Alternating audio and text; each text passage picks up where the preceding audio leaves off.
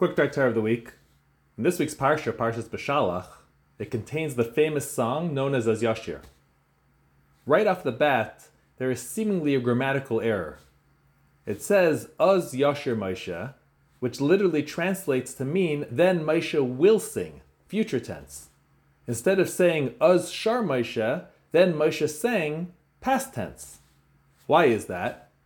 Says Rashi from the Medrash, that from here is a proof from the Torah to the resurrection of the dead, that Moshe will sing Shira in the future as well when Mashiach comes.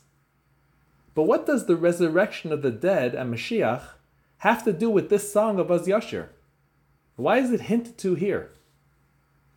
So there's a Medrash Rabbah here that says that Moshe said, Hashem, I sinned against you with the word Az, when I complained and said, Umei Az basi el Paroi, and from when I came to Paroi, you only made it worse for the Jewish people. Therefore I will praise you with Az by saying Az Yashir. But how does that really rectify his prior mistake? So the Gemara in Pesachim, Daf Nun Amud Aleph says that in this world, when something good happens, we say Baruch HaTov HaMeitiv. Blessed is he who is good and does good. If something bad happens, we say Baruch Dayan HaEmes. Blessed is the true judge. But in the world to come, on both good news and bad news, we will say Baruch HaTov HaMeitiv. Why? Because in the world to come, we will be able to not just know that everything Hashem does is for the best, but we will be able to see it so clearly that we will only be able to say Baruch HaTov HaMeitiv. Likewise over here, Moshe's mistake before was complaining how come it looks like Hashem is making it worse for the Jewish people. However, after going through the whole process, culminating with the splitting of the sea and the drowning of the Egyptians, all the Jews reached a level of divine revelation where even a simple maidservant saw things that Yecheskel and Navi did not see in his greatest prophetic visions.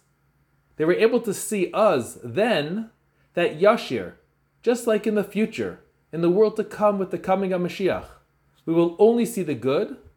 They were able to sing Shira at that moment at the same level, realizing that everything in the past was good and there was never anything bad at all. The Kedushas Levi shares a similar insight when explaining why it uses the word uz, which is usually present tense, together with the word yashir, which is future tense. He notes that the greatest sign of faith is when one praises and thanks Hashem before he gets to salvation. As it says in Tehillim that David HaMelech used to do this. So here the Jews, like Nachshon ben Aminadov, expressed their faith uz then by going into the water with the full and complete faith that Hashem will provide the salvation, and yashir in the future, after the salvation, they will sing to Hashem. The takeaway for us, especially as we say Az Yashir every day, is to remember that any negativity we think we see is merely an illusion, or rather a confusion.